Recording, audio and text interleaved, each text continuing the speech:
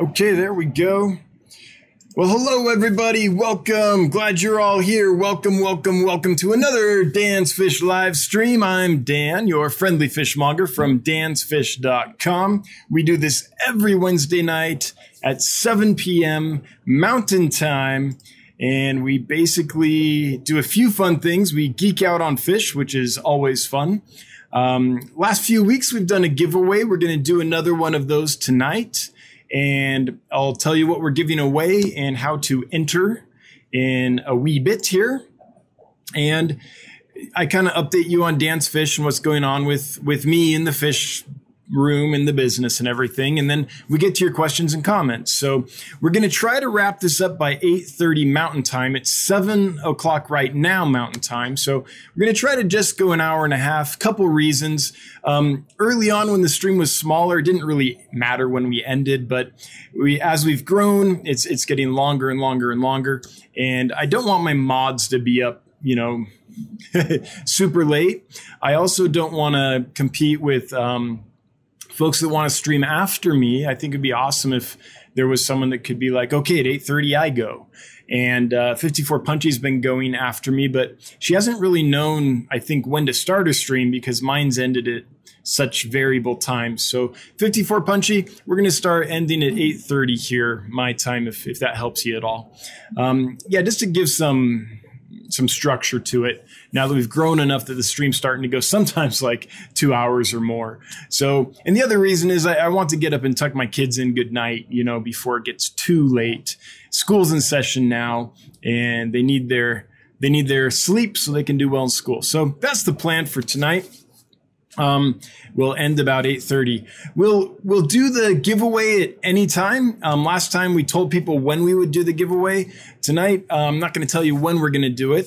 Someone suggested, I think Lumpy Dog, last week. Hey, let's try it with no one knowing when. So at some point, we'll do the giveaway here. In Skipper's Aquariums, I'll tell you about 15 minutes before that happens, just so you can wrap anything up. Although, wait, we got Nightbot working, so never mind, Skipper. You're off the hook. Let me just double check that Nightbot's working for the giveaway. It is awesome. So with that, let's get right into the live stream. So I'm going to start by answering, I'm going to talk about the fish we're giving away and how to enter the giveaway. And then I'm going to answer some questions. I've got some interesting questions this week, and I'm just going to take some time to go over them briefly, and then we'll get to your questions and comments. So tonight, we're going to be giving away some amazing little fishies. Let me show you a video that I took. When did I take it? Like 10 minutes ago. That will show you exactly what you're getting. Give me half a second to find it here. There it is. It's on a GoPro that I just took. Okay, it's rolling. Let me take the volume out. Get it sized for you all so you all can see it on a screen share here. And show you these fish. So these are Geophagus surinamensis, a really nice Geophagus, really pretty. I'm going to show you this clip. These are juveniles. When they came, they had no color, but I've had them for a little while now, and they're starting to get just a little bit of color. So take a look at them, and then we'll show you what the adults look like in just a moment. So here you go. These are the actual fish that you'll be getting in the giveaway. Oh, I thought I muted that. There we go. So these guys get some size on them. Right now, they're 2 to 3 inches, say. The biggest ones, maybe 3 inches. They're going to grow to 6 to 8 inches. They do get some size on them. But even though they're big, they're not a problem as far as eating other fish and things. They often won't even bother really small fish. Their mouths are so... Yes, Michael Brandel, I'm in live chat. Thank you. I actually remembered to do that before I started the stream, before I went live. But thank you for the reminder. Their mouth, they just ran from the camera. They'll be back in a moment. Their mouths are so specialized at sifting sand and mud and stuff That's where they get the name geophagus, which means earth eater, that they don't have the dentition and mouth structure, really the interest to eat small fish. Now, tiny little fry, they might slurp up, but I've kept them with like little white clouds. I've kept them with small rasboras and things like that. It was never a problem. The only time I found it to be an issue is if the fish or if the geophagus are in the tank well established and then you dump little fish in there, then they're going to think they're getting fed and they'll chase them around for a while. And that can be stressful for the newly introduced fish. But if that's not the situation, then I've found them to be really peaceful and not bother anything. So even though they get big, they're still a good community fish. Now again, little tiny fish they might eat. And if they're established and then you add a bunch of little fish that are all disoriented and swimming crazy like they do when they're first introduced to a tank, then you might have an issue. But besides that, pretty good. So those are the kind of juveniles. Here's the adults when they get color. Some of these feel a little Photoshopped to me, but this looks like a pretty accurate representation of this fish right here. This one's not bad either. They do get some really nice color on them and really long extensions on some of the fins. So if you win the giveaway today, I'll send you 3 of these. And to enter the giveaway, leave hashtag, what did we decide? Hang on. Oh yeah, hashtag no more professor. And for those of you that have been in the stream for a while, you'll know what that means. Hashtag is no more professor. If you leave that, then you will be entered into the giveaway. And let me make sure my mods can enter. And later in the stream, we'll do a random roll for that. And you might win. So let me enter mine. No more professor. All right.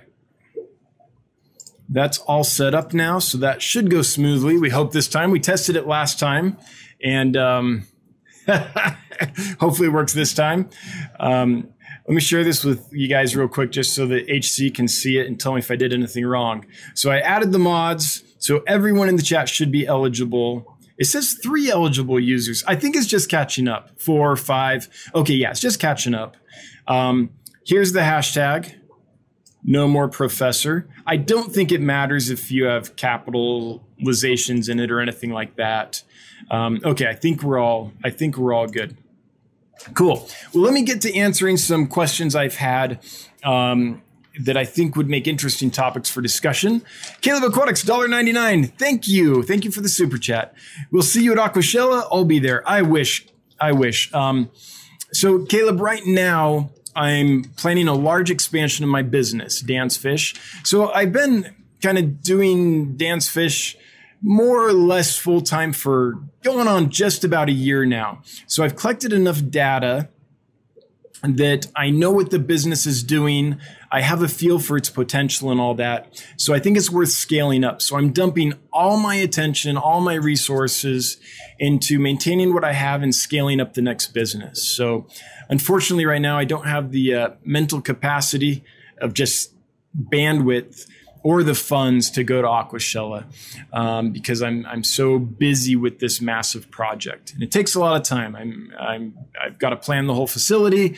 I've got to get investment, so I'm meeting with folks that have the capacity, monetary capacity to become part of the business and invest in the business, and meeting with them and all that. So won't be at Aquashella, but thanks for the super chat, and one day I will. But before I do Aquashella, I'm going to do fish clubs like the American Killifish Association annual meeting and the ACA and the ALA and all that. That's what I really like. But Aquashella looks interesting, so I'll probably get there eventually, but not at this time. All right. So, one other thing I want to do is I want to show you something on Get Gills. There were some really neat fish that came on to Get Gills recently that I think are worth checking out. They're these Altolamprologus compressiceps. These are the black. 5 of them for $50 or 1 for $12. And the reason I want to show you this is this is cheaper than I can import them for, I think. Like $10 a fish for this fish, I think is just an absolutely smoking deal. I think that's a generous offer. So I just thought that was worth bringing to your attention. Alto Lamprey Logus are notoriously slow growing fish. It takes literally years to grow them up to the point they can spawn. And so usually they're super expensive just because of the time to spawn, right? And $10 a pair, I think that's a brilliant deal. So I'm not deep into the Tanganique and cichlid scene. So someone here might be like, oh, I know where I can get those for $2, but I kind of doubt it. I feel like $10 is for a fish is really good. Okay. So I've had lots of inquiries about how do I make green water. So I use green water to feed little baby like bettas and rasboras and characins, tetras, things like that. Fish with really tiny fry, because the green water is just full of algae, but also all the little microorganisms that feed on the algae. And it can be difficult to grow green water, and here's the reason. All the other algae will compete for it. So if you have surface growing algae, any of the algae that we can get coating our plants or coating our glass or whatever, those will suck up so many nutrients often that they'll outcompete the green water algae, which is the free floating stuff that lives in the water column. So what you have to do, in my experience, to get a good, reliable culture of green water is take care of all the other algae in the tank, get rid of it. And so the best way I found to do that is with scuds. So what I do for green algae is I get a tank, I put a bunch of scuds in it, and I put water Sprite in the tank. The water Sprite helps keep the tank super clean. It provides something for the scuds to chew on if you forget a feeding or something like that. You just get the scud culture going, get the water Sprite really going in there. And once the scud culture is going and the water Sprite's going and there's no algae anywhere because the scuds have eaten it all, then remove the water Sprite. What's going to happen is all the nutrients you're putting in the water to feed the scuds is no longer getting sucked up by the water Sprite. There's no surface dwelling algae because the scuds eat that stuff really fast. So now green water has a chance to bloom in the water column. So just keep feeding the scuds, and in my experience, that'll provide enough nutrients for the green water to take off. If it doesn't for you, then you could get some of the Easy Green or other fertilizers and add some more nutrients to the water for the green water. I have the light on that tank for 12 to 14 hours a day. You can play with it, but it's basically a trick of how do you get rid of all the algae so that those nutrients are available for the free-floating algae. So for everyone that's asked that question, there's been several. That's my method. Scud culture with water Sprite, take out the water Sprite. Pretty quick, you'll have green water. I still do the water changes and everything because that helps keep the scuds happy and healthy and producing. But you could mess with that. You could mess with not changing water for a while or whatever. That might help get more algae blooming. So anyway, that's the answer to that question for those that were asking. I want to show you one other thing on Get Gills. There was someone that reached out and was like, there's this one store that posts lots of stuff on there and it doesn't have pictures, and I don't want to see that in my feed. So let me show you how you block different stores. So if I go to my account here and click on Customize, and let's say I don't want to see Dan's Fish, we'll pick on me. Then I'll go down here to Dan's Fish. I'll click Hide. And now you won't see any more listings from Dan's Fish. Okay? So that's how you do that. So for anyone here that's wondering, how do you not see listings from a certain seller on Get Gills? Just go to your account, click Customize, and click the Hide button for whichever vendor you don't want to see the listings at that time. And then when you do want to see the listings again, just go click it again and it'll reappear. So pretty simple stuff. The last thing I want to talk about here is I had Fish and Wildlife reach out to me, which was, not scary at all. No, it really wasn't. It was kind of an honor. And, I work with Fish and Wildlife when I import fish. And So they kind of know who I am. And they reached out and they said, look, we're having a problem. Sometimes fish are seized, like there's smuggled fish that we find sometimes. And we take the fish and we have this issue, which is how do you keep them alive? Basically, if you're fish and wildlife, how do you keep these fish alive until the court date's done and all that finishes and you can, I don't know what they do with the fish at that point. Hopefully give them to a hobbyist, but probably dispose of the fish. But anyway, they're wondering how do you keep fish alive when you have an aquarium that doesn't usually have fish in it? So the situation is they have this aquarium and every now and then they'll see some smuggled fish and they'll have to try to keep them alive until the court date or whatever. But since that tank doesn't have fish in it most of the time, its cycle is constantly bouncing around. They're getting pneumonia, all these issues. So just to speak to that real quick, because I told the officer that I would talk about it tonight so they could, listen. And this can be an issue in pet stores too, where a tank fills up and then sells out and then it's empty for a while, or even in your fish room when you're waiting for that one species you're dreaming of and you want to have your tank available for it so that when it comes in, you can actually order it, right? And not be like, man, it's finally available. I've waited 10 years and I don't have an aquarium for them. I have no space, right? So my favorite method of doing this is twofold. The first is, there's a couple. The first, though, is live plants in the tank. Water Sprite's great. And a whole bunch of live food. A large snail population will keep that cycle going without any problem. Scuds will do the same thing. You can also use blackworms. You could use ghost shrimp if you wanted. This little critters that aren't fish that are super easy to keep alive and don't take a lot of monitoring. That's why snails comes to mind. So if you have plants in there and you have a lot of light on the tank, then algae is going to be growing and stuff. And so they're easy to take care of because, again, if you miss a feeding, there's plenty of algae for them to chew on. So my advice for anyone that's trying to keep a tank going for a long time without fish is just use live foods or snails or some other critter like that. Keep them in there and they're just as good as fish at, producing waste that feeds the nitrophine bacteria that keeps your cycle healthy. So that's my biggest tip. In fact, I really like doing that because then tanks that are empty, they're just getting more seasoned and more seasoned and more seasoned. And you never have to worry about when you finally get the fish you want. Now, the other way you can do that is just grab, I use guppies all the time. Grab some guppies from a tank, put them in there, put a few in there, right? And keep them in there. But in fish and wildlife's situation, they kind of have one aquarium and they don't have other fish they can just put in there to keep the cycle going. So anyway, those are the questions that were asked this week that popped up into my mind as good topics for discussion.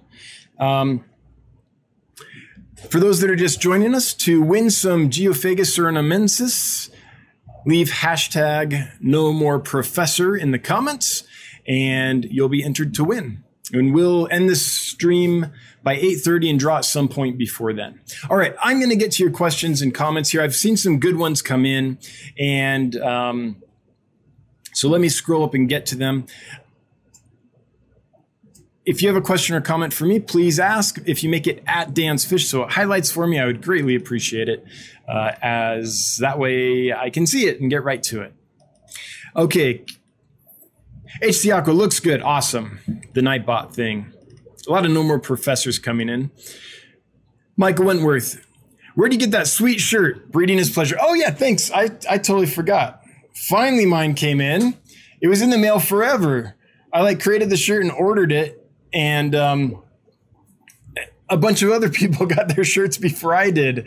And they've been posting them on the Get Gills Facebook page or Facebook group. And I've been jealous every time, but I'm not jealous anymore. Mine finally came in. So we went from a slip of the tongue on the live stream to the Breeding is Pleasure stickers to T-shirts. I think it'll probably stop there. I doubt we'll be painting it on the side of our cars or anything like that. But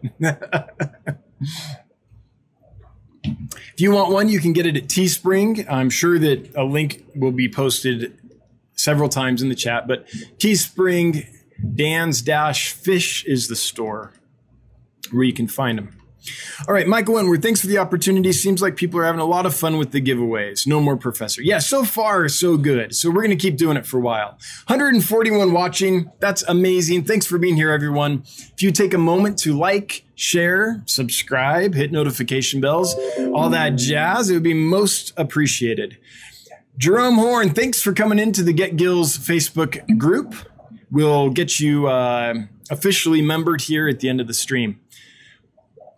54 Punchy, if anyone has a question, be sure to put at Dan's Fish so he will see you. Chat is fine tonight. Yes, that helps a lot. Lumpy Dog, hey, Dan's Fish, any thoughts on pushing the fish ads without photos to the bottom of the page? I see there are a few sections are dominated by ads without pics. A new user might be turned off. Yeah, so Lumpy Dog, I have thought about that. That's why I went over how to hide a story you don't want to see. If you feel like your feed's getting clogged because of a lack of pictures. When we first started the site, Jonathan and I talked about this issue at getgills.com. So if you have fish or fish supplies you want to sell, we want you to be able to have a good place to do it. So we built getgills.com. It's easy to post pictures and videos and all that, so people can see what they're getting. And it's kind of a modern website for fish trading. And we thought about this, so, like, do we want to require a picture? And we thought, no, not really, because we don't want to keep someone from being able to post an item if they don't have a picture. And so that's been our ethos to this point. Just try to make it open and accessible and as easy as we can for people, no matter what level they're posting at. Now there's lots of postings with pictures, but there's some that, like, there's some sections that no pictures are posted. It is kind of throwing off the aesthetic. And we have been kind of trying to figure out how to best handle that. We don't want a vendor to be like punished for not having a picture. I know how hard it is to get decent pictures, but we also want the site to be aesthetically pleasing. So we're chewing on that, Lumpy Dog. And we haven't thought of what you said yet, which is pushing the ads without pictures to the bottom. So we'll add that to the list of things to consider. Or do we just make it, you know what, you have to attach a picture when you're listing? Maybe we need to require a picture. It's like Instagram, right? You're not going to be able to post an Instagram, anything on Instagram if there's no picture attached, just because that's the aesthetic of the site. So we're wrestling with that, Lumpy Dog. I appreciate your suggestion. And it's never been a problem before. It's only in the last couple of weeks that there's got to be this critical mass of listings without pictures. So we're suddenly thinking about it for the last couple of weeks. Caleb Aquatics, can I use your description form giveaway tomorrow? Yeah, anyone can use my in my description. There's all the rules of the giveaway. Anyone feel free to use those. But caveat, I don't know how good they are. Like, I'm not a lawyer or anything. I just read YouTube's rules and wrote something out which I'm pretty confident fulfills all their requirements and makes things clear for people. So things like needing to be present to win, things like, if you're outside of the United States, I'm sorry, but I can't ship to you. Just all those different things. So feel free to use them, but Caleb, I can't guarantee they're any good. In fact, just earlier today, I saw a video. Thanks everybody for joining up on the Get Gills Facebook group. That's awesome. That's what that sound is. Everyone joining up. And it's a fun group, by the way. I saw a video recently of a lawyer on YouTube who's giving away free giveaway descriptions. So I'm going to, at some point in the next couple of days, check that video out and see if his descriptions are better than mine for the giveaway rules. But yeah, feel free. Anyone that wants to use any of my materials. The only thing I would ask is if you use a picture, that you just give me some credit, say thanks Dan or thanks Dan's Fish for the picture or whatever. But my pictures are so bad, I doubt anyone's going to be using them. Chewy LTD, what kind of tetras from Africa would you recommend for a biotope to get along with African butterfly cichlids as I was discussing this possibility? I'll show you the perfect one. It's the African pencil tetra. Thanks for joining up, folks. That's great. This tetra right here is from Nigeria, from Akayo Agabwa. Agabwa. I don't know how to say that. It's very rare to find it. I've only seen it once in person, and it's because I actually literally brought them in from Nigeria. They stay small, maybe 1.5 inches or so. And so they don't get too big, but they're deep bodied enough that they'll do really well with African butterfly cichlids. They also kind of tend to stay in the top areas of the tank, not like straight up at the top, like a half beak or something, but they're more in the upper areas, and the cichlids are more generally in the lower areas. So this is the one I would really highly recommend. Brycinus would be fine. Congo tetras and things like that would all be fine, but those African pencil tetras they're just something special and unique.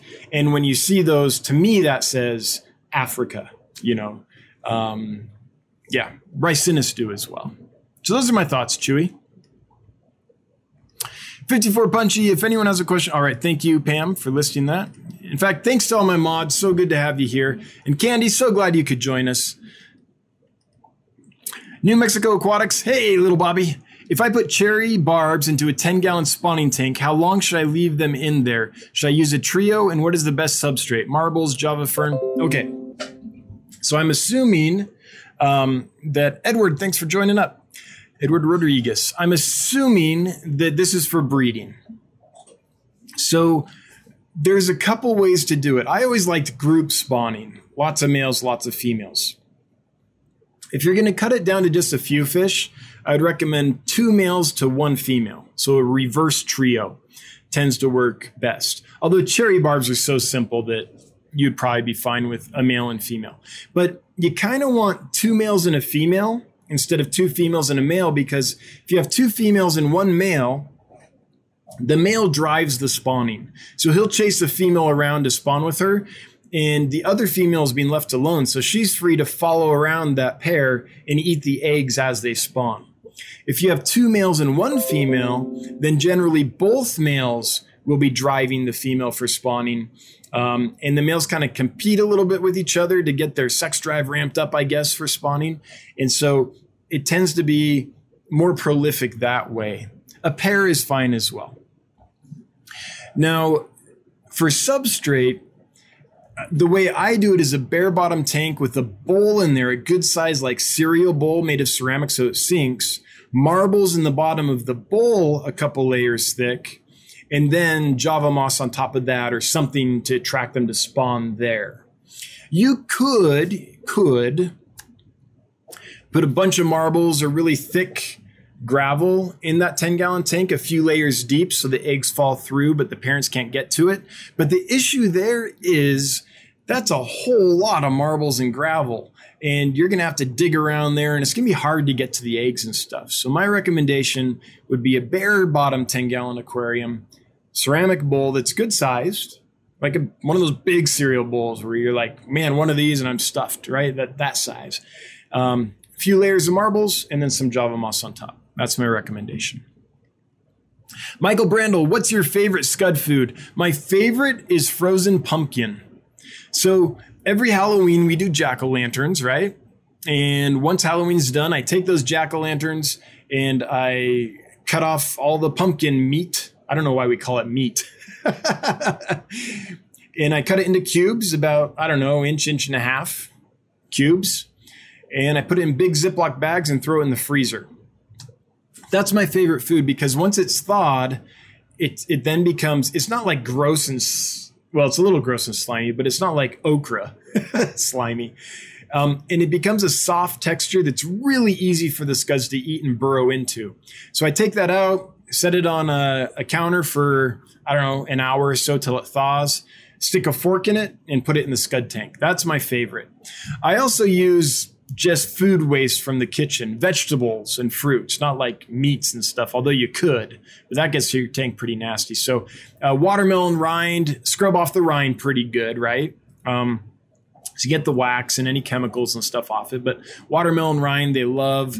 We got a papaya recently, and it was kind of gross. So now I'm feeding them the papaya. So really any vegetable scraps. I wouldn't use like onions and garlic and stuff. Nothing that's like, I don't know, like got that kick to it. But anything else is pretty much fine. But my favorite, frozen pumpkin. Or pretty much any squash, I guess, would work. Killers Aquatics, if anyone has a question or comment, okay, thank you, Bob. Be sure to put Dan's Fish at it. And by the way, there were a couple questions and comments before we went live, and one or two of those was really good, and I can't remember them now, and now I can't go up any higher. I can't see what was posted before we went live, so if you'd repost that if I missed you, that would be great. Killers Aquatics at Dan's Fish. Jeff Chamber, did he say which geos? Yeah, Geophagus surinamensis. 154 watching. Not bad. Thanks, everybody. Appreciate you being here. Bearded Bob's Fish Room. What's up, FishTube? Hey, good to see you, Bearded Bob. So many Bobs, I'm glad we clarify which one this is. when I'm on... I lurk in Bob Steenfott's streams a lot while I'm working in the fish room because he's up to like 3 streams a week now. So there's always something to listen to, right? And you get like 5 Bobs in there. So it's good to know the Bearded Bob. All right.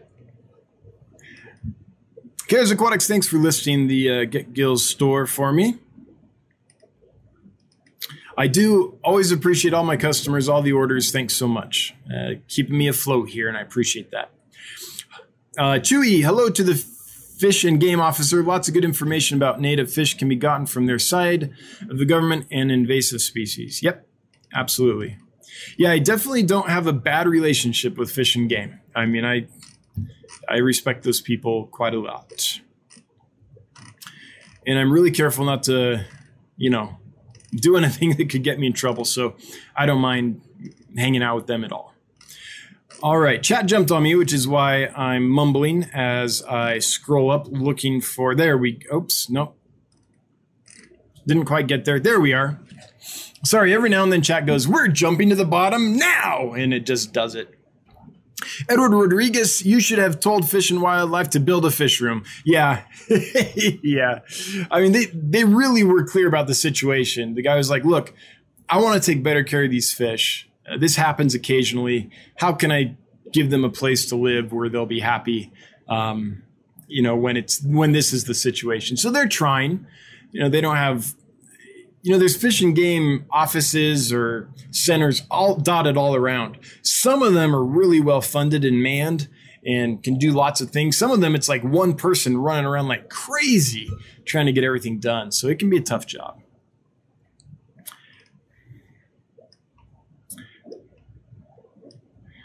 Hey, Michael Thornley, Wildlife Foundation. Thanks for being here. I just found your channel from your comment the other day, and I really like it. There's some neat videos there. Thanks for sharing all that stuff. FishTube, how have you dealt or are going to deal with having fish that just don't seem to sell so you aren't sitting on idle inventory? It's a good question. So my plan, well, basically, the main way I do that is if fish don't sell, then I just reduce the price a ton. So there's a real problem in a store, which is space and the value of each square foot of that space, right? So if I get into fish that I think is super cool and it fills up a tank, then that's valuable space being used by that fish. If no one's buying that fish, and it's a species which prevents me from putting other fish in that tank, then technically that space is wasted. And I'm putting that in air quotes because, fish are living creatures and want respect. We're never wasting space giving them a place to live. But as far as making profit goes, that space is wasted. So basically, it's sometimes worth it to liquidate that fish, reduce the price a ton so you can sell it, just to free up that tank so that then you can put something in there that will move. So that's basically FishTube, the way I look at it. If there's a fish is just not selling, and especially if it's a species where I'm like, well, I can't put anything else in that tank until this species is sold, then I'll reduce the price drastically and sell it. In fact, sometimes I'll just give them away. Like I've done that before to a local school or a local hobbyist. Been like, hey, I know you like this kind of fish. I've got this tank full of them. They've been here for a year. Do you want them? And just sell them or give them away. Yep. So there's nothing worse than having a tank that isn't producing any kind of return for you. And you do have to be proactive about that. Jessica Anders, why can't I keep algae eaters alive? They live 2 weeks max. Thanks for the help, guys. All right, so Jessica, there's a few thoughts I have here for this. The first one is to know it might not be anything you are doing. Even the most expert fish keepers occasionally find a fish that is easy to keep and that doesn't do well for them. And it could be different things. It could be just that their water type is not suitable for that fish. It could be there's a chemical in their water that the municipality puts in that fish is particularly sensitive to. But I think normally what it might be is the source you're getting from them from. Fish often just carry sicknesses with them that we can't see and don't know about, that just do them in. And there's nothing you can do about that if you get a fish with that situation. It happens to me occasionally. It happens to everybody. We have some parasite medicines that can treat some parasites. We have antibiotics that can treat some antibiotics, but we don't have anything for viruses. So if a fish comes in with the virus and that virus takes hold due to the stress of the import process and all that, you could put it in the perfect home and it could still die on you. And so that is something that could be happening. So I just want you to know there are scenarios where it's not your fault and there's nothing you could have done. Okay. There's certain parasites and bacteria, same kind of thing. Now, let's say that's not the case. What I found with algae eaters is a well-seasoned tank, meaning a tank that's been up and running and established for a few months so that the algae come in it, then probably died back a bit, but you had the algae bloom. Hopefully there's plants in there and things. It's just a system that's been up and stable for a long time. They come from flowing water. They don't like ammonia and nitrites. They're pretty hardy, don't get me wrong, but they come from flowing water. So they don't like those, and they like well oxygenated water. They also don't like the temperature too high. Now this tank is in the low 80s right now. It's probably 82 degrees right this minute. Most of my tanks aren't. They're cooler, but this particular tank's a little warmer.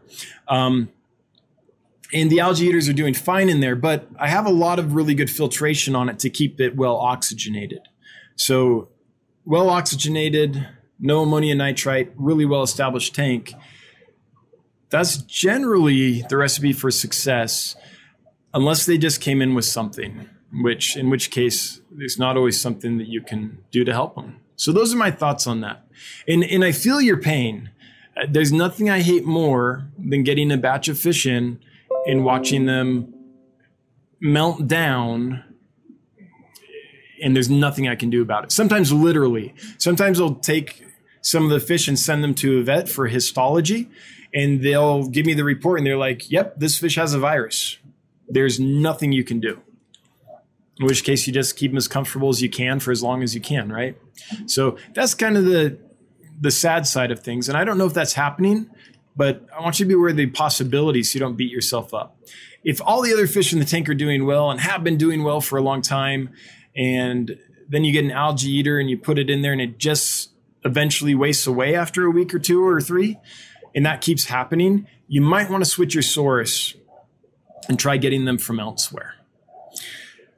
All right, Countryside Aquatics. I got my first killifish. Yes! A week ago at a local club auction. Already have eggs from the gardener I got. Any tips?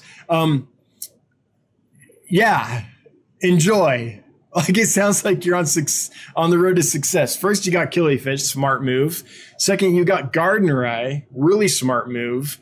And now you got eggs, so you're doing something right. Really, really quickly, ways to breed and raise gardener eye that are super simple. One, put them in a well-planted tank and then remove the parents. The babies will appear and feed them baby brine shrimp. Super easy. Two, collect the eggs from a mop, at which point you can either put them in water or you can put the eggs on damp peat moss. I would highly, highly recommend damp peat moss. It helps keep bacteria and fungus from killing the eggs. And that way you can put a week's worth of eggs in there at once. You can collect every day for a week and you can keep them in the peat moss until all the eggs, you can see the eyes, and then you flood them with water and they all hatch at once. So you get a bigger hatch at once because they won't hatch until you flood them with water. So those are my basic thoughts. Baby brine shrimp is your friend. They'll eat microworms as well. Live food is your friend for getting them started. I don't have a lot of luck raising baby killifish of the Aphyosemion Phonolopanchax types unless I have baby brine shrimp. And microworms are good too. Vinegar eels are good too, but baby brine shrimp are just indispensable for me. Rockford Fish Keeping. I have a bad algae problem in a tank. Would you sell some scuds? Rockford, I can't right now just because I overfed my population and then some people really wanted them. So I sold some and my population just got down to the point where I need to rebuild it. So I'm rebuilding the population right now. So I really don't have any to spare. The moment that population builds to the point where I can spare some, I'll list them again at dansfish.com. In the meantime, I got my original scuds from eBay.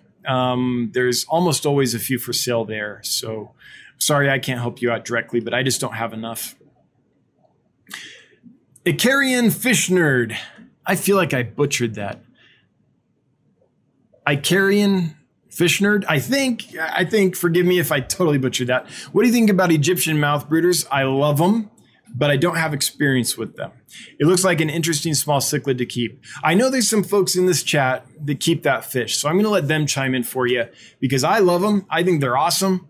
I think they're pretty easy little fish, not too crazy aggressive as far as cichlids go, although during spawning males can get into it with each other. But I'm going to let someone else answer that because I've never kept them personally in my fish room. So I feel like anything I say would be secondhand, which is not the way to get good information. Sorry about that. I wish I knew more. Skipper. Willie's Aquarium's question is, any advice on keeping and breeding Aphyosemion striatum killifish? One of my favorites. Love that fish. Kept it for years. Bred tons of them. So yeah, I can talk about that one. So honestly, as far as keeping, the main thing I would say is have a lid on the tank because they jump a ton. A lot of killifish keepers use pretty much just live food. So if yours are not eating flakes and pellets and things like that, just realize they might not know what those are yet. So if you have trouble getting them to eat, I would get a hold of some live foods, get them started, and then gradually transition them to flakes and pellets. And the way you do that is in the morning, feed a few flakes and pellets, not a ton, because the odds are they're not going to eat it and you don't want it to just sit in there and rot, right? But just a few so they kind of come and pick at it a little bit. And they probably won't eat it. Now, if they are already eating flakes and pellets, congrats, you're halfway done. And by the way, all the killifish I sell, all the fish I sell, period, are eating flakes and pellets unless I otherwise note it in the listing. I transition them before I sell them. But your general killifish nerd often just feeds live food. $20 super chat from Bob Kaler. Kaler's Aquatics, $20. Thank you, Bob.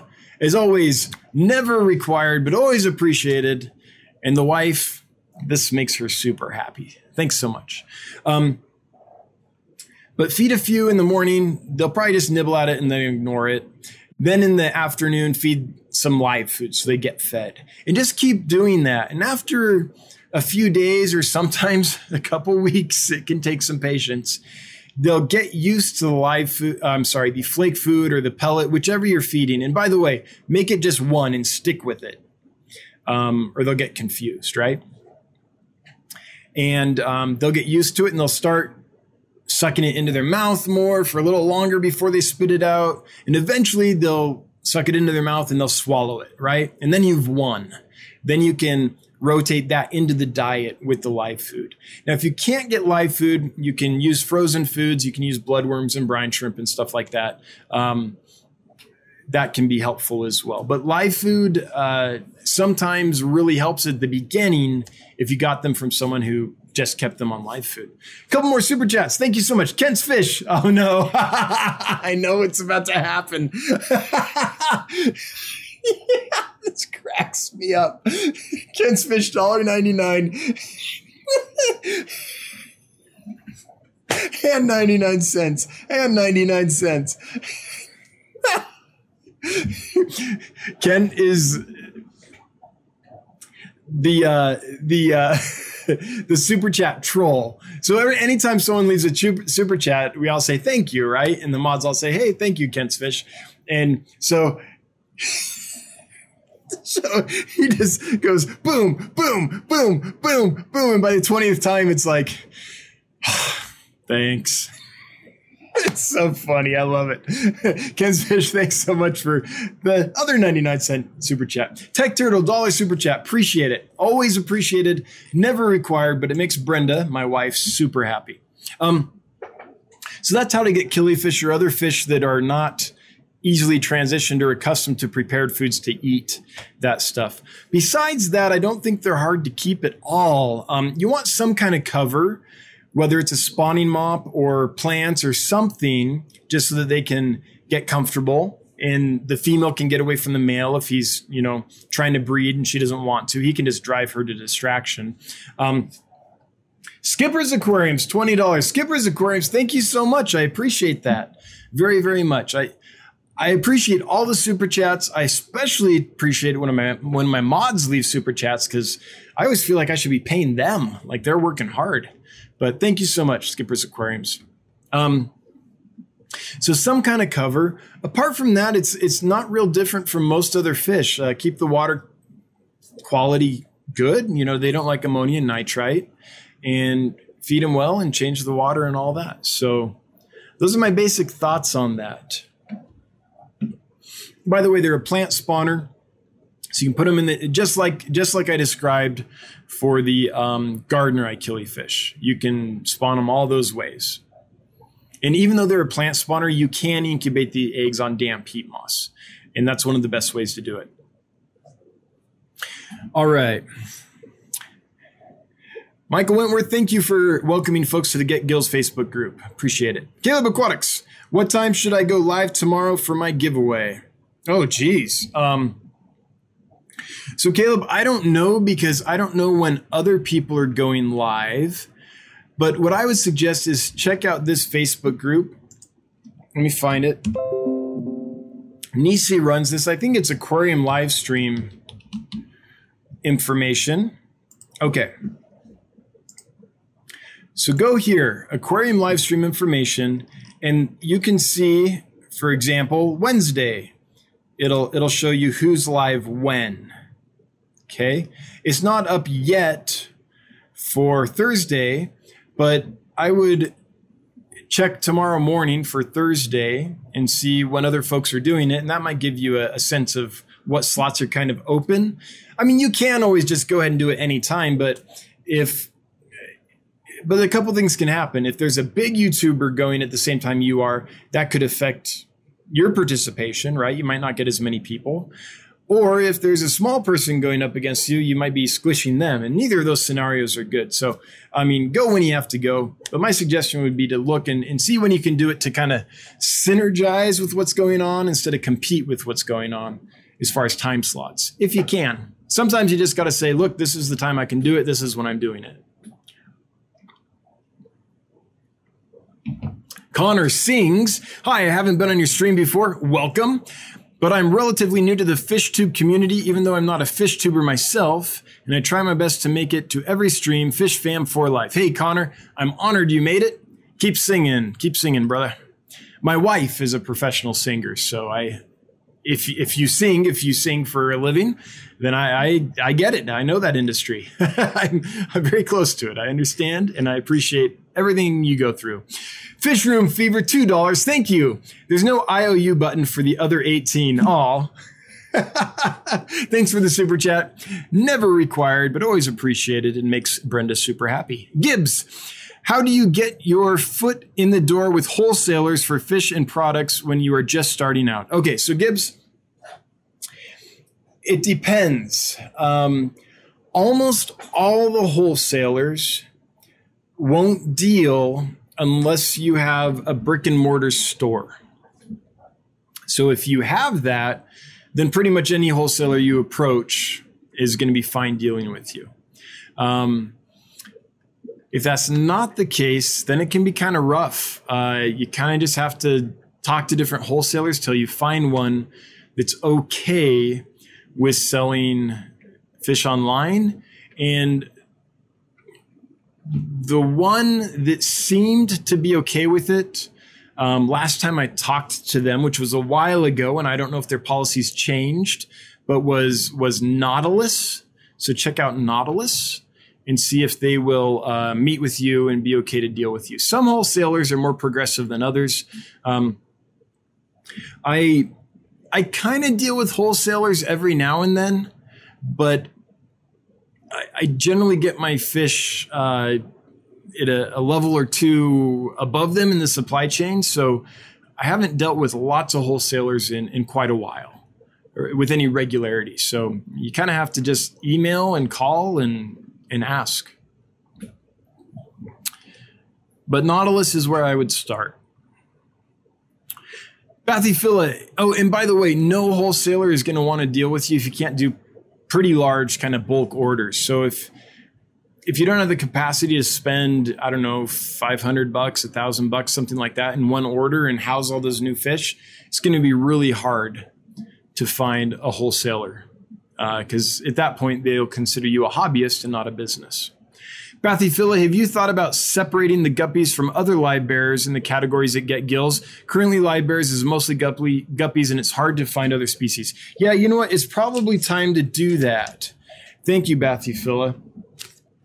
So when we first started the site, there was no activity on it at all. So we were like, okay, let's make these groups big, with the plan to, as certain categories grew, to branch them off in their own categories.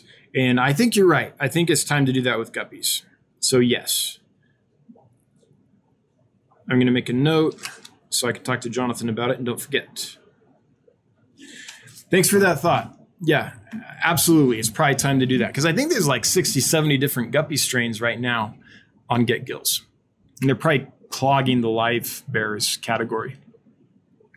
G-Bear, that Dan's Fish guy is missing a few picks. Yeah, I'm missing let's see. Let's see how many I'm missing. Because if I'm calling people out, it's only fair that I call myself out too. I think I've got most of them. There's like a couple. Yeah, the Orange Hatchet Danio, just because good luck getting a picture of them that isn't just a fuzzy blur. Along with the show praise, I think the glow lights. No, I do have a picture of the glow lights. It's horrible, but I put it up there anyway. These two as well, I just had trouble getting pictures of. But I think that's it. I think that it's only like those three. So that's not too bad. But you're right.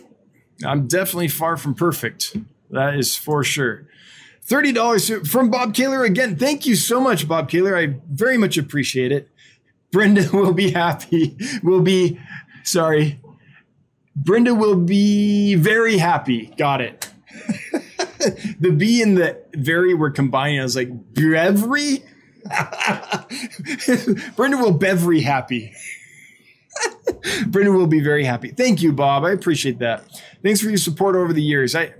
I think Bob has been with me since like day one, pretty much. Been through all the hard times. So thanks for sticking with it. Jay Adams, if I don't win, you can ship to me, Caps Bomb. Thanks, Jay Adams. Bentley, hey, Bentley, so good to see you, my friend. If you're referencing YouTube Law, his giveaway rules are very good. I've used them. Awesome. I'll check it out. I don't remember the exact name. I just saw it. It popped up and I was like, oh, I'm checking that out. And that was just earlier today. But good to know. YouTuber Law. Okay, I'm going to write that down. Because, I mean, there's things I know, and then there's a couple things I know fairly well. There's a couple things I know well enough to know that I don't know that much about them, and then everything else I'm completely ignorant. Let's put it that way.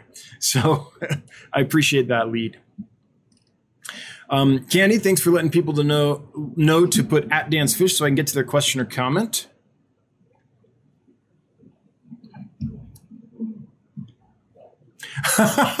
Brian, you need to change the sound for when people join the Facebook page that isn't generic sound, but a recording of you saying, breeding is pleasure.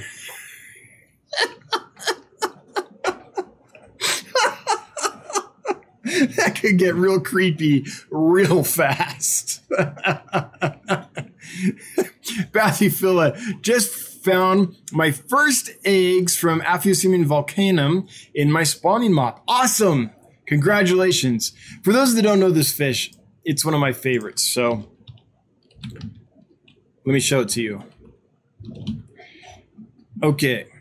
It's a chrome Aphyosemium, which is kind of the subgenus or whatever, but it's this kind of fish, similar to the Poliacae that I have for sale, chrome Aphyosemium Poliacae. But I love this whole genus, subgenus, because, I mean, look at this beautiful color, beautiful finnage, and this isn't a lie. Like, they look seriously, I don't know, sometimes better than this in person. And you know how much I like them because my logo here is, actually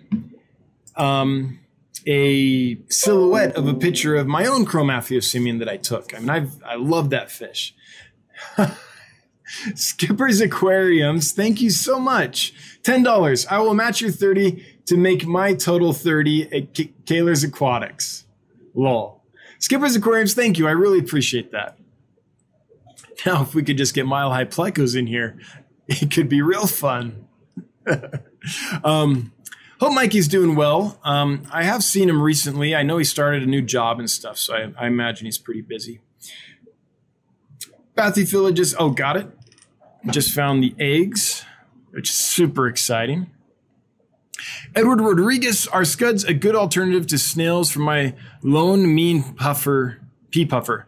Lone mean machine pea puffer. Sorry, I cannot read. Yes, puffers love scuds. In fact, when I get puffers in and they're emaciated and not feeling well, and it's a little hard to get them interested in food, I've never had one turn down scuds, no matter how bad of shape they were in. Now, I'm sure that there are some puffers that are feeling so ill that they won't take scuds, but I haven't found that situation. Scuds will get them to eat when nothing else will. So yes, your pea puffer is going to absolutely go nuts, Edward. And it's fun because, yeah, snails are good and they eat them and they crunch through them and that's great puffer food, right? But the scuds are so active and quick little buggers that it's a whole different thing for a puffer to hunt scuds than to eat a snail. A snail, they'll kind of go up, grab it, work at it, and eat it. Scuds, they have to hunt. They have to look. They have to see where the scud hid and wait for it to come back out. They have to chase them around really quick. It's a whole different kind of stimulation and exercise for them. So, yeah, scuds are, I mean, I don't know that they're the best puffer food ever, but for small species of puffers, they really cue into them like hard, like it's just a natural food for them. Oh, geez, chat did it. Chat just went, we're going to the bottom now. Hang on. Let me find where we're at. Jeez. Working on it. Hang on.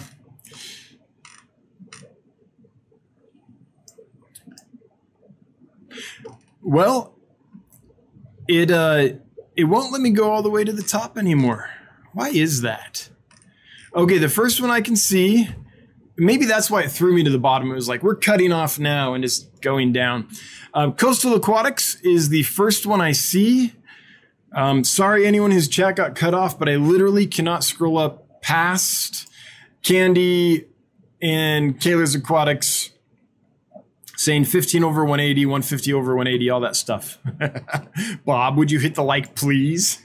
That's as far up as I can go. So the first comment I see is Coastal Aquatics. Sorry for anyone whose comment or question got cut off. Please repost it. I'll try to keep up a little more now that stuff's kind of moving quicker.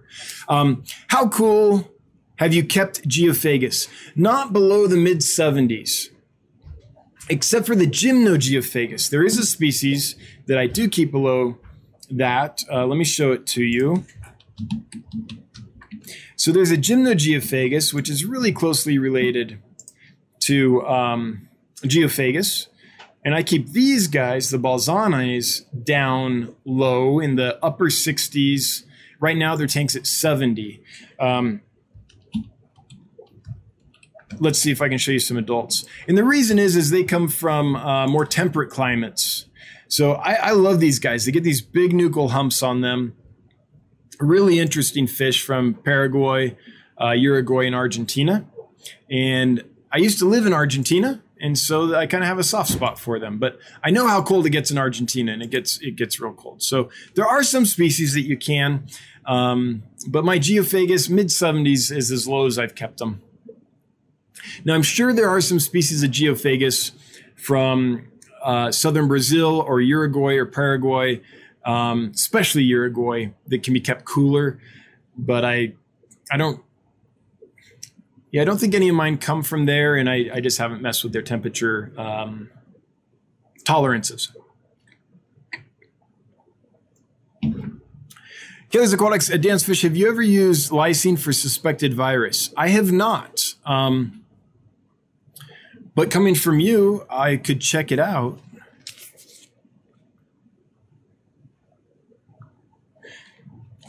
I'll dig into that more. Bob, if you have any specific information on it that you wouldn't mind posting or emailing me, I would love to come up with something that could work for the fish when I've tried everything. Don't see any symptoms, but they just keep dropping on me. Or when I do a histology and they're like, yep, full of viruses. I'd love to know. It's used frequently for dogs and cats with good results. I should know that. Does that? I used to work at an animal hospital. Lysine. It's not ringing a bell. I'll have to dig into that. It has been, over 10 years since I worked at an animal hospital. So some stuff is fading from my memory. Here to Bob's Fish Room. The Bob is taking off. Thanks for the stream. Thank you for the beard. Thanks for being here, Bob. Michael Wentworth. At Dance Fish, with the potential of future expansion of Dance Fish, do you plan on getting into dry goods at all, or are you sticking to live fish only? So I can't speak to the future, but for the future, the foreseeable future, it's live fish only. Basically, I'm trying to do one thing really well, and that's live fish. There's lots of places right now. Amps Aquatics, $10. Enjoy the content. Thanks. Hey, you're welcome, Amps Aquatics. I don't know if you were here, but I showed everyone your awesome compressiceps that you have for sale at getgills.com earlier in the stream. So I don't know if that'll end up in you getting any sales or not, but I hope it helps because I think that's a great price for those fish. Thanks for listing them. So, Michael, I feel like there's already places that do dry goods pretty well. We've got Gemco, we've got Aquarium Co-op, we've got Amazon for, Ken's Fish, although that's used to be a little better.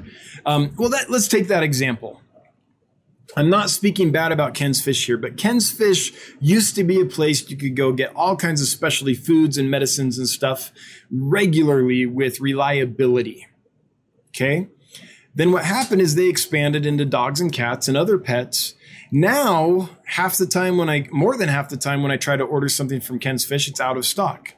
And so basically, if Ken's Fish had stuck with fish, then they would have done that really well, and I would still shop there all the time. But now that they're diversified, the service has fallen a bit. And I like Ken's Fish still, but that's the reality I've experienced as a customer of theirs over the years. And so I don't want that to happen to Dan's Fish. So my goal is get shipping live fish as perfect as possible, scale it up as large as possible, and get the team in place to keep it as consistent and reliable as possible. Once that's really going, then I might consider branching out into other things. But until I get to that point, I don't really, I've never lived in that world. So until I get to that world at scale, I won't be able to make any real decision, right? I won't know the reality of being there. But yes, there's the potential that once the live fish thing is kind of maxed out, that it might make sense to diversify into live goods or plants or whatever else we can do to help the business keep growing. But only if we can do it in such a way that it's not at the expense of that one core thing, which is doing live fish as perfectly as possible. Yep. Gibbs, how do you get your foot in the door with wholesalers? Okay, feel like we talked about that. Max, tempted to partake in this Geophagus giveaway, but don't have a place to keep them. I know. Max, 3x the number of tanks that you have right now is the key to happiness and world peace. So just everything else in your life can wait. I'm just joking. I understand the financial and space constraints and time constraints and everything. It's rough, but yeah, I just think if everyone had three times as many tanks as they currently have, they'd just be 3 times happier, right? All right. Made it to all the super chats. Bob Kaler, thank you so much for starting that. Kent's making it rain, making it rain, making it rain, making it rain. Got to Skippers. Here we go. Okay. Kaler's Aquatics was listing the other question about how cool do I keep the Geophagus? Yep, just the mid-70s. I'm sure some could go lower, but I keep the fish room at the mid-70s. The only reason the Gymnogeophagus are cooler is because I keep the lid off and I put a fan on them to go across to actually purposely cool that tank down. So, and I do that just because there's rice fish in there. And yeah, I do it more for the rice fish because the Gymnogeophagus can take it cool. They can take it down to 60 degrees, 65 degrees without any problem, maybe even cooler, but they don't mind it hot either. Fairly, I shouldn't say hot. They don't mind it warm either. All right. Mr. DDS 1520, not to be confused with Mr. Dentist. Any tips on keeping beneficial bacteria going when medicating with meds that will destroy or inhibit this? No separate quarantine tank available. Can you use things like Fritz? That's a rough one. I think if I was in that situation and I absolutely could not set up a separate tank for medications or separate shoebox, separate plastic container, separate something, I would really question whether I would medicate.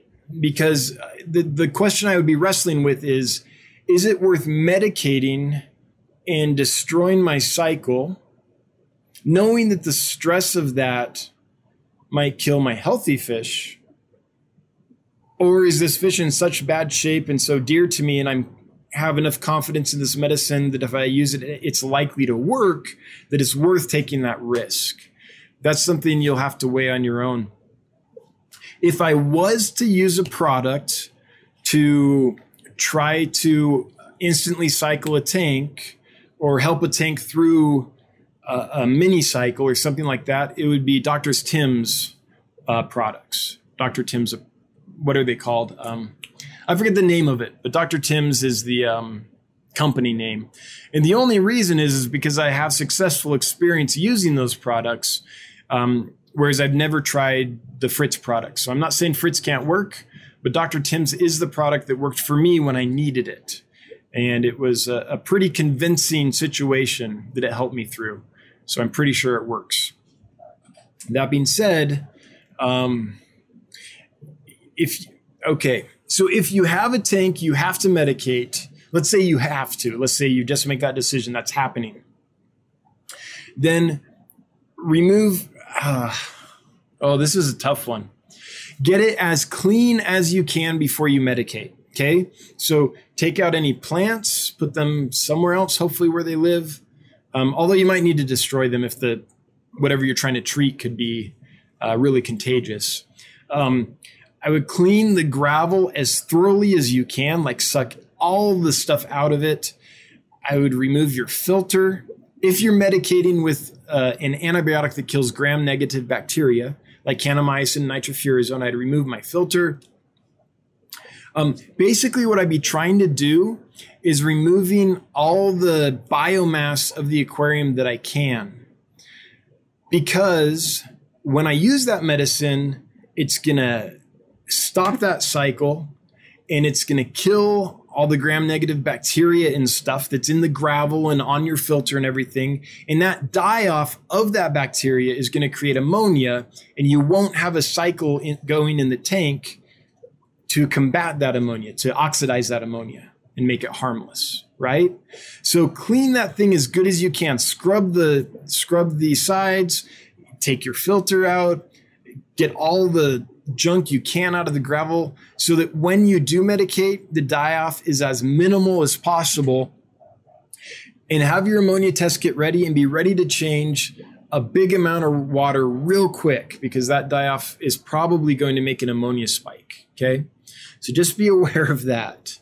And then when you're done the treatment, and keep testing that ammonia throughout, I would do it like twice a day or more throughout the process, because that will get you real quick.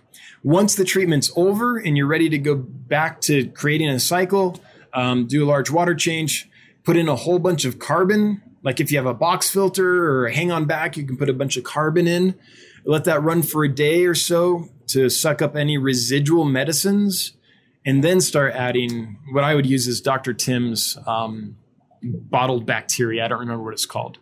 So those are my thoughts, Mr. DDS. That's as best as I have for you. I don't know if I can recommend what I just told you, but that's what I would do if I was in that situation. Hope it's helpful. I'm not a veterinarian.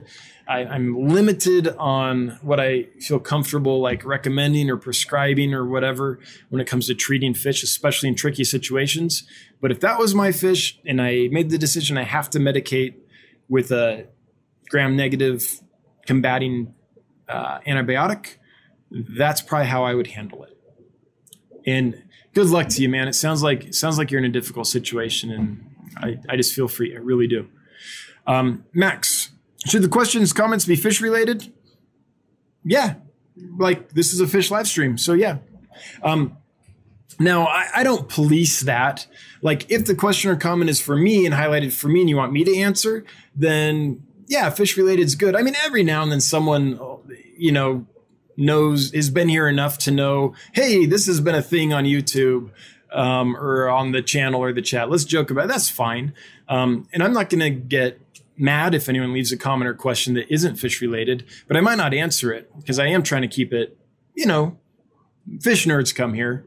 So it just makes sense to make it the majority of what goes on fish related. But every now and then something can be fun. So post it, Max. The worst is I'll take a look at it and be like, all right, moving on. And no offense if I do that. I'm just trying to keep the show good for fish nerds, right?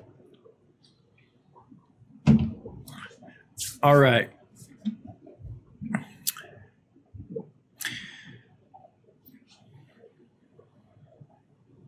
Okay, Michael Wentworth, you've done several giveaways with fish. Thoughts on giveaways for some dance fish or Get Gills swag? Yeah, maybe. I think, though, that for now I'm going to stick with fish because I know that the people here like fish, right? So for now, I'll stick with that. But I might do a t-shirt or something coming up here. But for the next while, I think it'll be fish, Michael. That might be something. That might be something to think about for the Get Gills Facebook group, though, like a Breeding is Pleasure t-shirt or something contest. That could be fun. Mr. DDS, can you use things that aid in supplying the beneficial bacteria at the same time or no? I think if your antibiotic is any good, I think it's going to destroy your beneficial bacteria. That's my guess. Again, I've never tested that, not a veterinarian or anything, but I don't think you're going to be able to keep your beneficial bacteria alive and healthy and working while you're doing an antibiotic bath for gram-negative bacteria. Joe Coffee 9476. Oh, and by the way, during treatment, don't feed, don't do anything.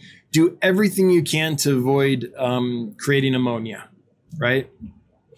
Sorry, Joe Coffee.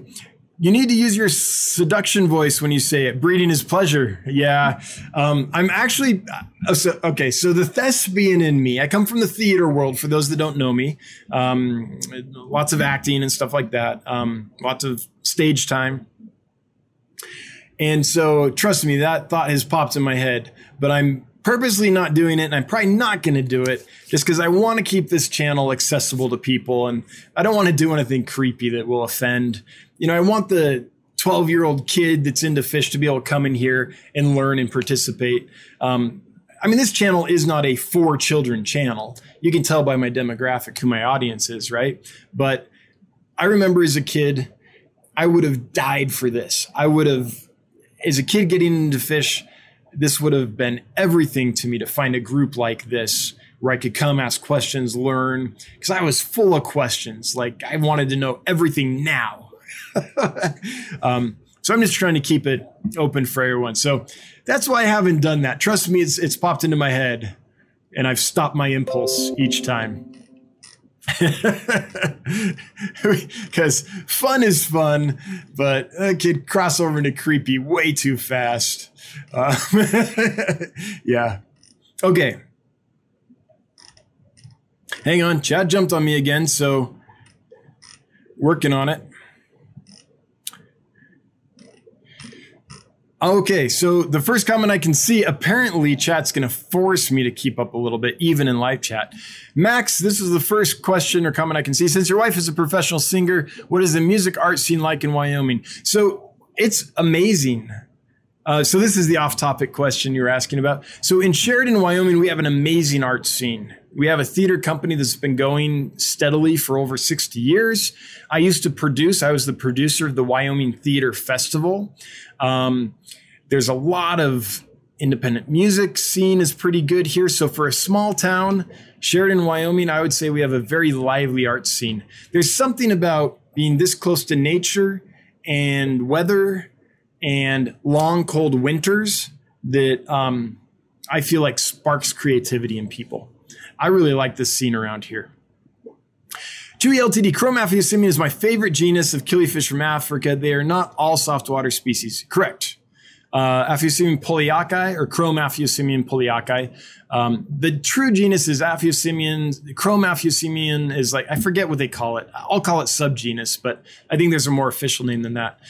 Not all of them come from soft acidic water.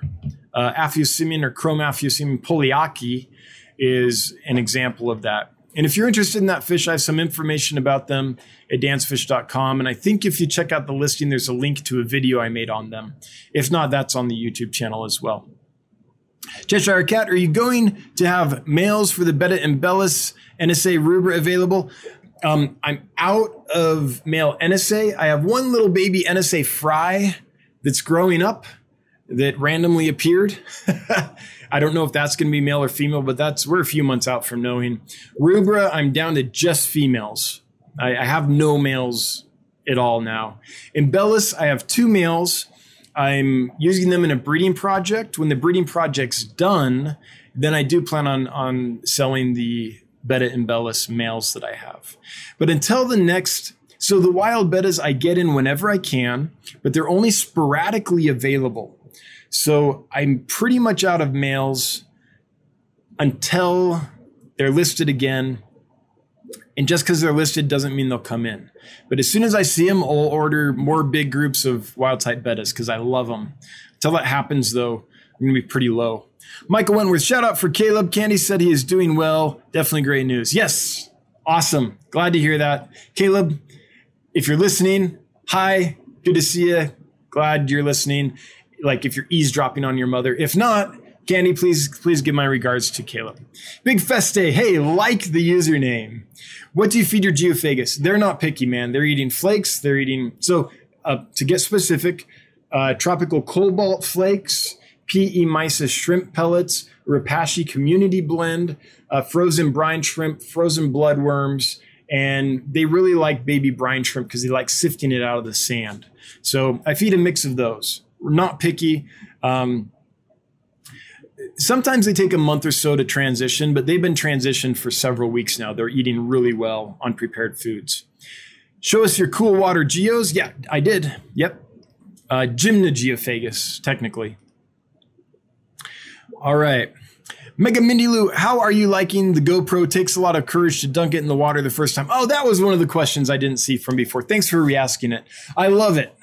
And yeah, when I've had these cheap little... where are they? These really cheap little cameras that you can put underwater. Like they're like $30, right? And you can put them underwater in a case.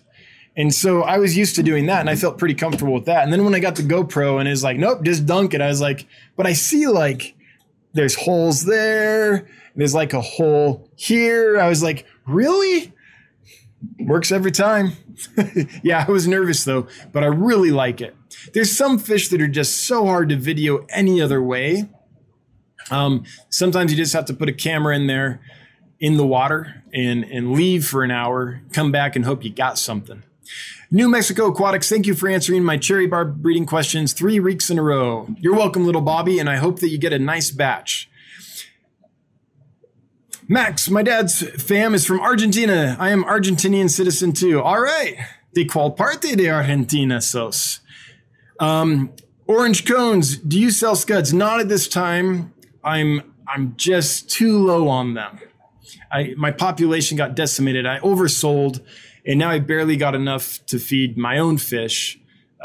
So I'm waiting till the population grows bigger. But they are available on eBay. That's where I got my original population. Next giveaway, Buenos Aires Tetras. Awesome. Jessica Anders, what are your thoughts on API Melifix and Pimafix for algae eater quarantine before putting in discus tank, or do you recommend something else? So Melifix and Pimafix, I love the smell, but I'm not a believer. I have used them when they first came out. I was excited about them as everyone else. And I don't know. I feel like they're a Band-Aid and some other medicines are medicine, right? So I don't think it can hurt anything. But if fish has a real problem, I'm not sure that those would be my go-to. That being said, there are fish experts out there that are way more expert than I am that like Melifix and Pimafix. So it might be that it doesn't work in my type of water. It might be that I just don't know enough to see it working or whatever, but I don't use them. In fact, I had a bunch and finally ended up just giving it away because I never used it. Skipper, at Jessica Anders' question. Thank you, Skipper, for bringing that to my attention. What are your thoughts on APA? Oh, got it. She did get one to highlight, so that's awesome.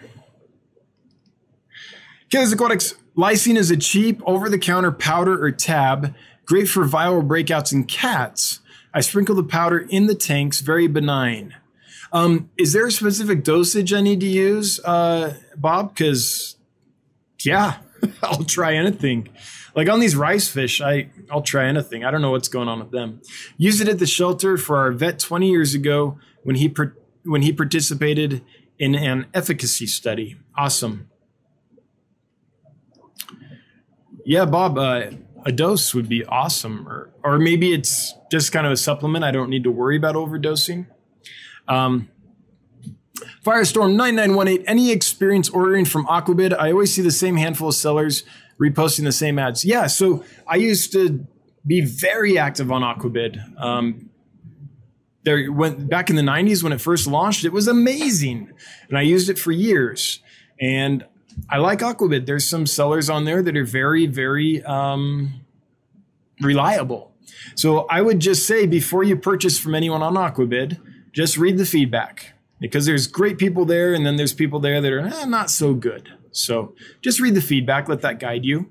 There's also Aquabid has a forum where you can see more detailed comments about sellers sometimes and get more information. And you can get to that forum through the Aquabid website. Orange Cones, where can I buy scuds? eBay is the last place I saw them. Although I haven't looked in a long time, but that's where I found them when I needed them. Michael Wentworth, actual dollar cost aside, would your preferred shipping service be USPS, UPS, FedEx? It's really a toss-up. I think I would probably say that UPS and FedEx are probably the same. And in the winter, I would probably go with UPS or FedEx, just because USPS Express last winter, I experienced so many delays. And I've experienced delays with all of them, but I felt like last winter there were more delays than I had experienced in the past with the other two carriers. So I would say that. Coastal Aquatics, would you recommend keeping Geophagus outside in the warmer months when the temperature is right for them? Sure, as long as the pond is set up in a way that, sometimes we set up ponds and we kind of put them up and throw the fish out there and it's like, maybe they'll be okay, right? No real filtration, kind of stagnant water. They can get really hot. So it just depends. If the pond is set up well and it's going to be in a spot where it's not going to get too hot and there's some actual filtration or something like that going on, then yeah. But if it's your typical guppy pond where you have a 20, 30 gallon plastic tub on a concrete block up on the side of your house with some plants floating in it, probably not. So I guess it just depends on the quality of the pond, I guess is the way to describe that. Deslater, how big do the giveaway fish get? Most I've ever seen is around the 6 to 8 inch mark. In the wild, they might get slightly bigger, but I'd say 6 to 8 inches, Dan. Sherry Robertson, your half beaks are awesome. Are they brackish or can they go brackish? I'm looking for something suitable to go with my young brackish hog choker flounders. Yes, so I'm keeping them in very soft water, not brackish at all, but they can definitely be kept in brackish. They come from a very wide range. They're going to be fine in full fresh or brackish. So in Sherry, it's not going to be a problem converting them from fresh to brackish. They'll take that easily. Max, I wish I could have more tanks, but I'm afraid my apartment floor would collapse into apartment below. This building might be pre-World War I. Yeah, I hear you. I totally hear you. Tampa Tom, thoughts on using salt as meds? I love using salt. However, I don't look at it as a medicine. I know that's weird. I look at it as a tonic, which helps the fish recover from stress and helps them while I'm using medicine. So basically, long story short, salt in the water makes it easier on the fish to maintain their osmotic, their homeostasis, right? The osmotic pressure between fresh and salt water. The fish is a salty animal and they're surrounded by fresh water. So fresh water is constantly trying to invade the fish and be absorbed in the cells to reach homeostasis. And the fish has to work pretty hard to keep that from happening. Adding salt to the water lessens that burden on the fish so it can put that saved energy into recovering from shipment, into fighting off disease, things like that. If a fish has open sores or external parasites, then salt really helps because those are sites where the water is really prone to invade the fish. Normally it's just like the gills and things like that. But if they have an open sore, or there's ick burrowing into them and things, then salt really helps with that. But I don't look at salt as a medicine so much as a stress reducer and energy saver that the fish can use to then fight a disease. We're at 8:30, so I'm going to do these last two comments I see, do the drawing, and we're going to wrap it up. So I'm so sorry to anyone that I missed. I'm adjusting to, the speed of the chat as we grow and stuff. So you might have noticed that the last half hour or so, I've gone kind of quicker with the comments. I'm trying to go as fast as I can and still give the response to the comment merits, so the person actually gets something out of the comment. But I'll adjust that as I go and get better as I go. But for now, I'm sorry to anyone whose comment I'm not going to get to, but I did promise my mods that I would end it at 8:30. So Sherry Robinson, already got that one. So the last one, the Chubby Guppy. I usually treat antibiotics in food. It minimizes damage to the biofilter and targets the fish internally. Much better results in my experience. So that might be helpful to Mr. DDS. I don't use a lot of antibiotics in food, not because I have anything against it. I just don't. So that might be something to try. If you can feed the antibiotics in the food, maybe you won't have the filter crash. Chubby Guppy, I think that's an excellent suggestion. Something worth trying. Okay, we're going to choose our winner here. So the winner is going to get 3 Geophagus surinamensis. Earlier in this live stream, I showed a video of them that I took earlier today, so you can see the actual fish you're going to get. They were also in the fish room tour that I made a couple days ago, so you can see them there as well. But let's see who the winner is. So, all right, here we go. Hashtag no more professor gets you entered. There's 101 eligible users. Real quick, because I'm curious, 163 watching. That is pretty darn good. Thanks, everybody. Not quite the 177, 178. That's our record, but that's not bad. We'll take it. All right, here we go. Now, once I roll, you have like 1 minute to respond and say, hey, that's me. And then if you don't, we'll just choose the next winner. Okay, so here we go. Drum roll. They're like, just do it, Dan. Here you go. So the winner is Maple Street Aquatics. Let's hold congratulations until Maple Street chimes in and we know they're here and they actually win. Otherwise, it's always like, yay! And then they don't show up and it's like, yeah. So, Kayla's Aquatics. Yeah, didn't Brandon win before? Is Brandon Maple Street Aquatics? I'm not sure.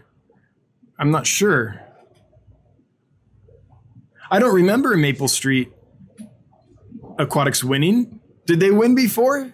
Did they win from me?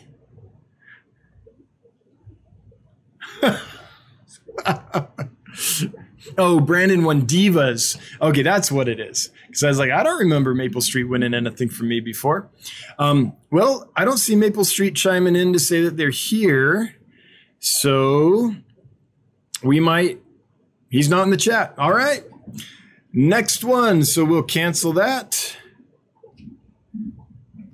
Oh, okay. Good question. Michael Wentworth, what is the policy on winning multiple drawings from you? If you win twice, you win twice. Like, as far as I'm concerned, I'm not going to be like, hey, you won. I mean, it's just the roll of the dice, right? If you get that lucky, you just have, then it's all good with me. Now, if you win 10 in a row, we might reconsider. Okay, here we go. Number 2. Jagator 1. Jagator 1. Did I say that right? I hope so. So Jagator 1, if you're here, you have won the 3 Geophagus surinamensis, and chime in. Lumpy dog. But if you lose twice, you suck. Well, that's most of us. Suck away.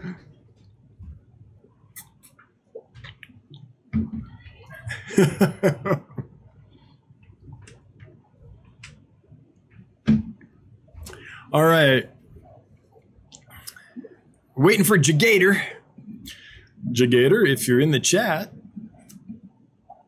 speak now or forever hold your peace.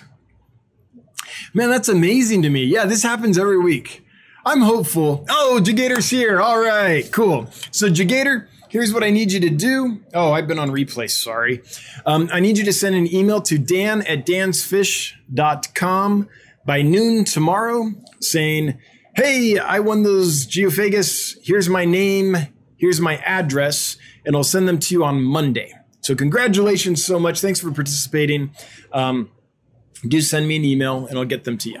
All right. And by the way, please do list your address in the email, even if you think I already have it. I don't want to have to hunt around for it. Make it easy on me, please. So thanks, everybody, for being here. We'll do this again next week. And Jagator, congratulations. And everyone else, apparently, according to Lumpy Dog, the rest of us suck. So, all right. Everyone, thanks for participating. I'm going to shut it down so my mods can have a break. I can say goodbye to good night to my kids. And we have some final end time set up for anyone that wants to stream after and all that. We'll do this again next Wednesday, 7 p.m. Mountain Time. Until then, I hope you have a good one. Bye-bye.